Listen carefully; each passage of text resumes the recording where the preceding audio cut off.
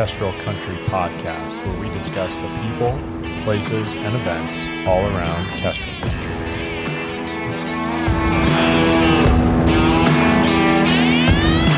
Hello and welcome to another episode of the Kestrel Country Podcast. I'm your host, Mike Church, and this week we are going to go back into the archives all the way back to Season 1, Episode 10 with Dr. Chris Schlect.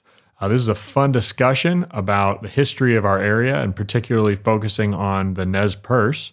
Really fun discussion. One of the things I love about being in the real estate business is history, local history, right? History is inherent in real estate, whether you're talking about the land or the home that's been built there, who lived there before, what happened there, is always super interesting. And we love history here in Kestrel Country. So fun discussion with Dr. Chris Schlect, a little bit about also his service as a ranger in the U.S. National Park Service and some of the tours he's led down there. And he's also a fellow of history at New St. Andrews College right here in Moscow, Idaho. He received his BA of history from Wazoo, MA in history from the University of Idaho, and a PhD in history also from Washington State University. So really fun discussion, and I hope you all enjoy our trip back in time as we get back to Season 1, Episode 10 with Dr. Chris Schlect.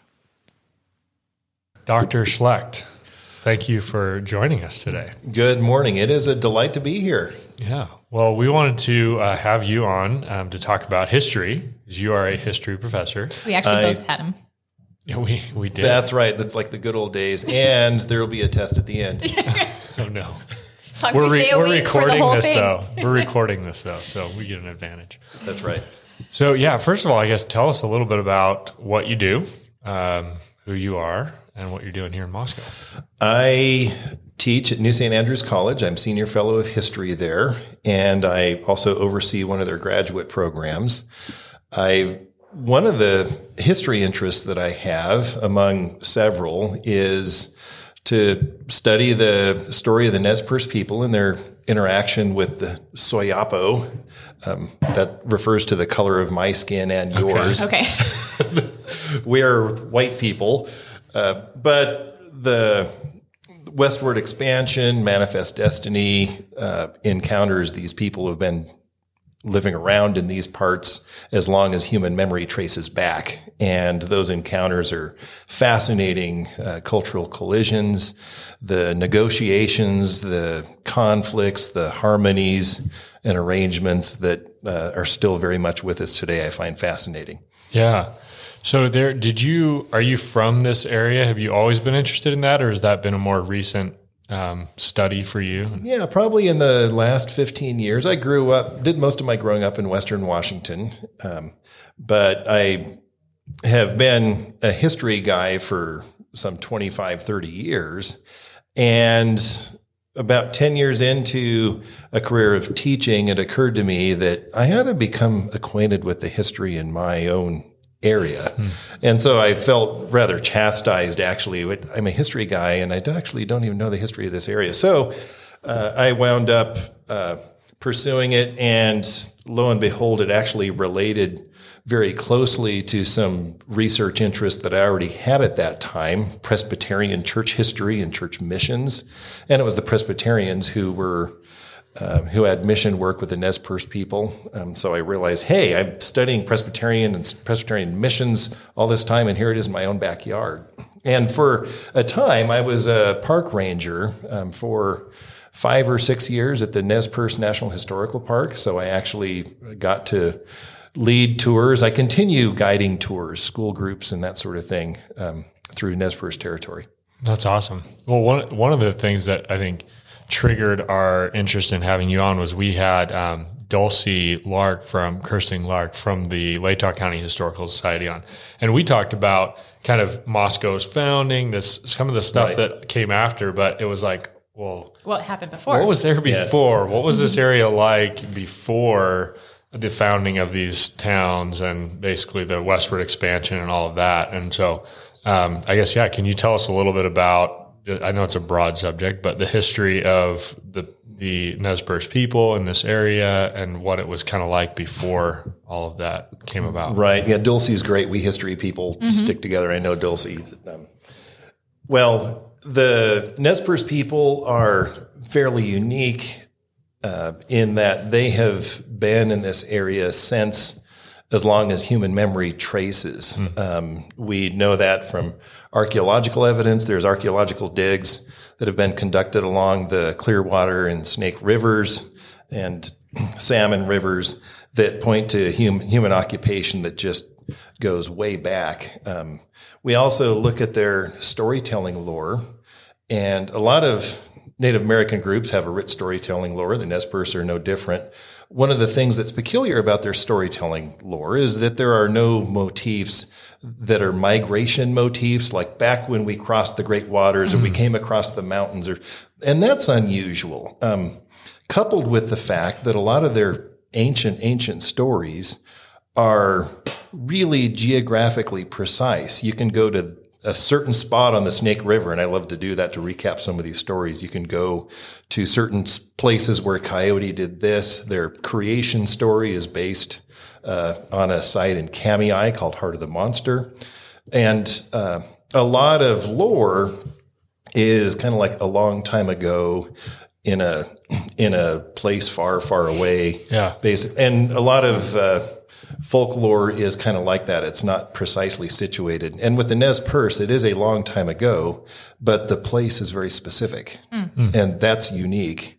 And it testifies to the antiquity of these people here. They have been here, again, since as far back as human memory traces. I haven't even gotten to the story of white contact yet, but part of it is to realize that when whites came out here, they were already encountering something that's very ancient. In fact, on the tours that I lead, I point to petroglyphs on the Snake River that are as old as the Great Pyramid of Cheops. That's crazy. Because you think of this as being so young out here in Idaho, but not realizing that we have something that's lasted that long. That's just our history. That's young exactly in the area. It's just our memory. Yeah, man-made objects as old as the pyramids right here. Wow. Yep. And what? So you lead the tours down there, right? What about up on the Palouse? I mean, is there any reference going back that far to anything up here, or were there? Yeah, so some of the bands and affiliated bands are up here. Of course, north of here we have the Coeur d'Alenes as well, but the Palouses were closely affiliated with the Nez Perce. And when I say closely affiliated, who are the Nez Perce? You can have, the Pecunins in Hell's Canyon, the Wallowas in northeastern Oregon, the Alpoas at the confluence of the Snake and Clearwater rivers.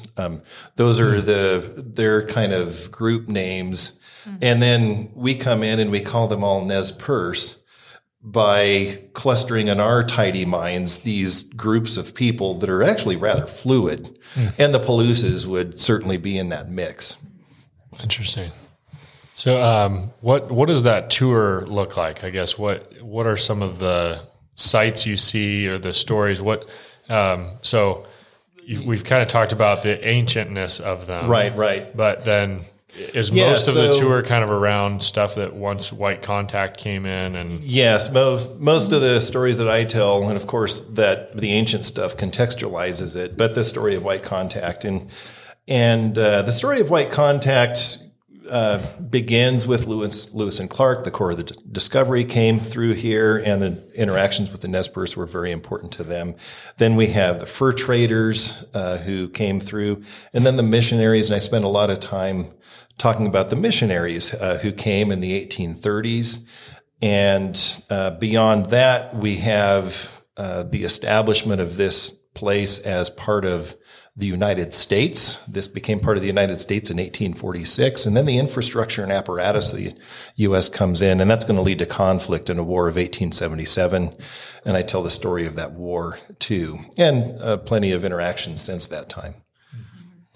Can you give us the Whitebird? Yeah. I was thinking Whitebird. Whitebird, which, there's so many stories to tell that I've just given the low flyover here.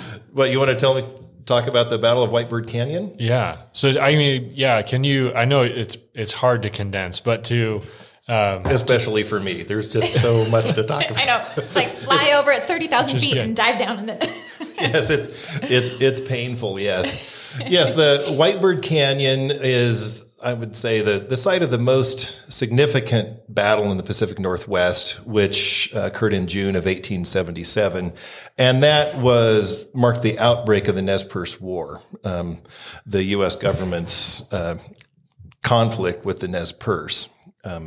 And so at that battle, we have basically the U.S. cavalry marching down from Fort Lapway to intervene in some skirmishes between Native Americans and locals that were there. And the backstory to those skirmishes is a rich story in and of itself. But nonetheless, we have cavalry going down there and ultimately intercepting the Nez Perce in Whitebird Canyon. And it was a rout in favor of the Nez Perce. Nez Perce suffered no casualties, and about 33 men, 1/3 of the cavalry died. Wow.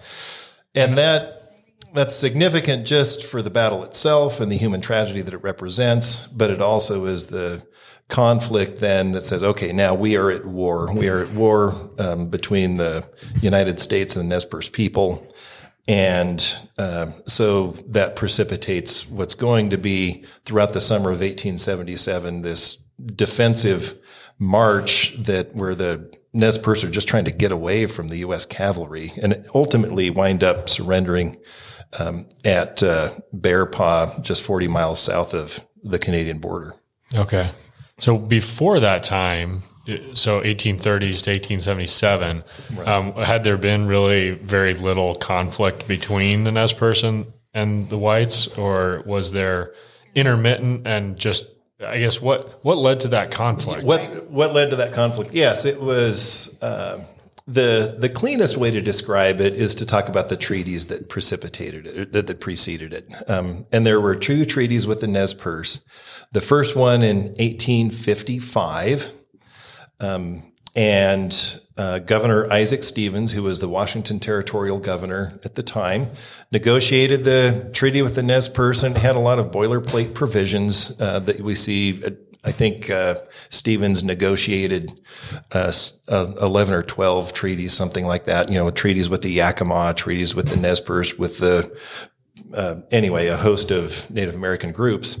And the Nez Perce had the largest territory, 7.5 million acres, that includes the entire drainage of the Clearwater River, the lower Snake River through Hell's Canyon, the Wallowa territory of northeastern Oregon. And then just 5 years after that treaty was negotiated and signed, up at Pierce, gold was discovered. And that led to a gold rush. By 1862, there were probably about 13,000 whites where they shouldn't be in Nez Perce territory. And so in response to that, the United States government, it's important to contextualize here, is fighting the Civil War at this point back east. Right. The Civil War is broken out. They have bigger fish to fry, and they just don't want problems here. So they adopt a policy to shrink the size of the reservation to 10% of its 1855 size. Wow. And so that leads to the Treaty of 1863. Some Nez Perce agree to it. There was probably let's not call this an even negotiation, but those who agreed to it, not sort of equal parties coming to the table, but then other Nez Perce said, well, forget it. We're not interested in this. And so by the time we get to 1877, what it is an effort on the United States government to sort of corral the non-treaty Nez Perce onto the smaller reservation. And who was Chief Joseph? What was his role in that? Because you mentioned that there were all these different peoples, right? And that the U.S. government or just kind of wanted to lump them all into one. Right, exactly. In fact, the term chief, I prefer to use the term headman. And the reason why I say that is because the term chief, it's a nice term that we have, and we like clean and tidy organizational flowcharts.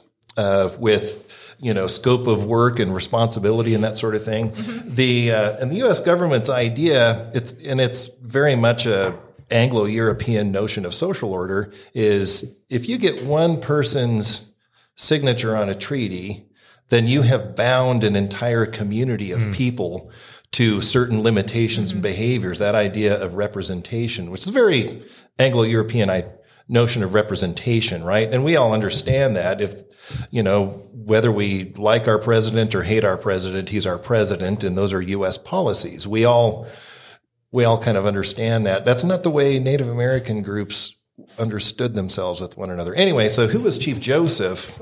I'm going around the book. There were his father, Chief Joseph, the elder and the younger. Chief Joseph the elder was one of the fellows who refused to sign that treaty of 1863. And he raised his son to never sell the land upon which your father's bones rest. And so he died, and his son, Chief Joseph, in the Wallowa territory, emerges as kind of the I would say the political leader. His brother Elliott was, I would say, the military genius behind them. But it was Joseph and Elliott who the U.S. government was dealing with during that conflict of 1877.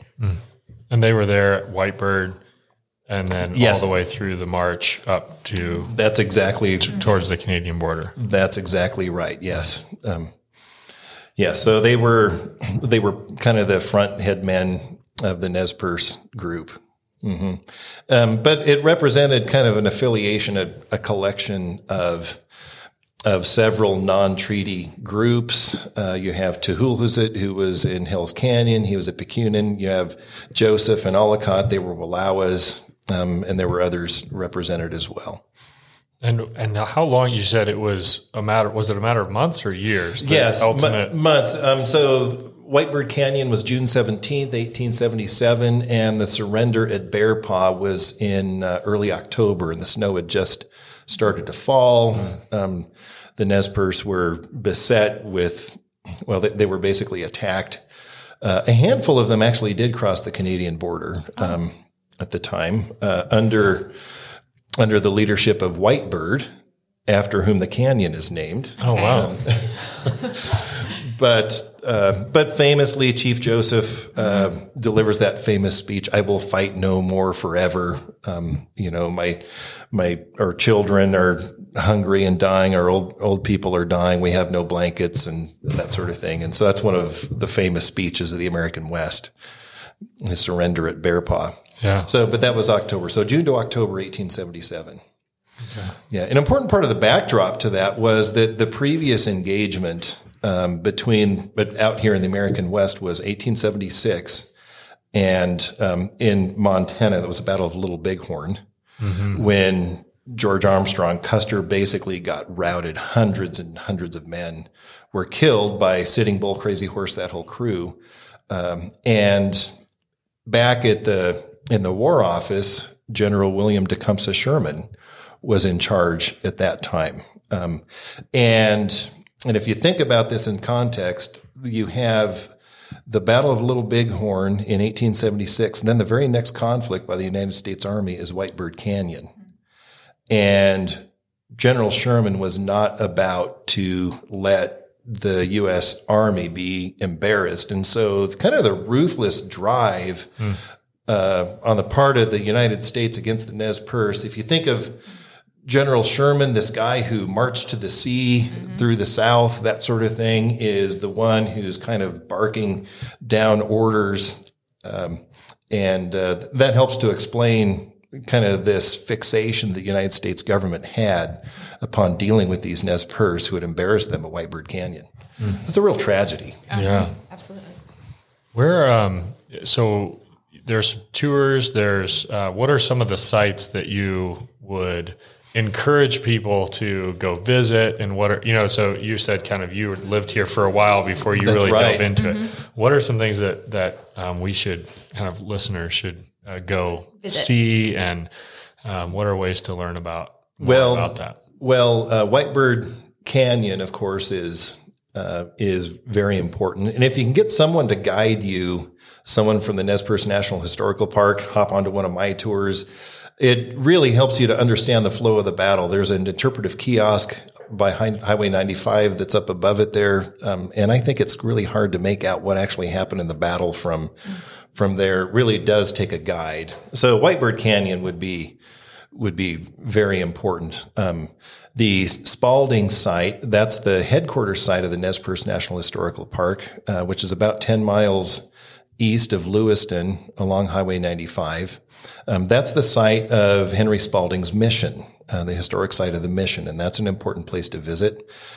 Then there are places along the Clearwater River that are important. I was over at Kamei, the Heart of the Monster. Some of the stories that I was telling, if you know where to stop, sometimes you need guides to know some of the other spots, but Heart of the Monster is pretty well interpreted out at Kamei. And is that, so the Spalding mission, is that where you would find, is that where you'd find the guide and get set up with kind of that, all that information? And if you, reach out to the Nez Perce National Historical Park, and that's where the Visitor Center is there. If you can make your way over to Montana, Big Hole National Battlefield, which I would say, while the Whitebird Canyon is in our region, the most important battle site of that whole conflict would be Big Hole, which is a beautiful drive. You drive through the Lolo Trail to get there. Just the journey to get there is really well worth your while. Where's Big Hole in Montana? That's by Wisdom, Montana. So if you go from where we are here on the Palouse, you follow Highway 12 almost to Missoula, but you turn south. Right after you cross the Lolo Pass there, you turn south, and you can Google it, Big Hole National Battlefield. But it's got its own visitor center and interpretive films and such. That really helps you to appreciate the tragedy of the War of 1877. So is that is that the trail of the war? So started at Whitebird and went up basically. Yes. Lolo. Exactly. The Nez Perce, if you look at this, and you can see a map of their journey until it comes to just south of the Canadian border, and it looks like they took kind of a meandering route, but they believed that they were just simply dealing personally with General Oliver Otis Howard, who was out here, and he was the general on the scene, who they were dealing with, and it was his troops. They were working under his orders at Battle of Whitebird Canyon, and they knew that General Howard's jurisdiction was extended to the Continental Divide. Oh. And so they thought, we're just dealing with General Howard, and so we get away from him and we're fine. And then and it was hard for them to understand that comes back to what I was saying about Chief. When you're dealing with someone, representation, and there's a whole apparatus that extends to the East Coast that they're dealing with, not just. And so the plan A was to get away from General Howard, and then they're attacked at Big Hole. And they realize, we're not done. And they were able to sort of counterattack and escape being caught at Big Hole. And then they move through, and they thought, well, we'll interact with the Crow. We've hunted with them, and we'll just sort of get protection from them. And this is when they actually go through Yellowstone National Park. And the Crow said basically, we sympathize with you, but we don't want you, we don't want the government coming after us too. And so plan C is to head up to Canada, where Sitting Bull was, in the wake of 1876. and Custer's Last Stand, the Battle of Little Bighorn. After that, Sitting Bull had gone up to Canada, and so that was where the Nez Perce were heading. So if you think about, they kind of, their objective shifts, and that explains the meandering route that they take. Yeah. Interesting. Do you have any recommendations on books, your top picks for learning more about it?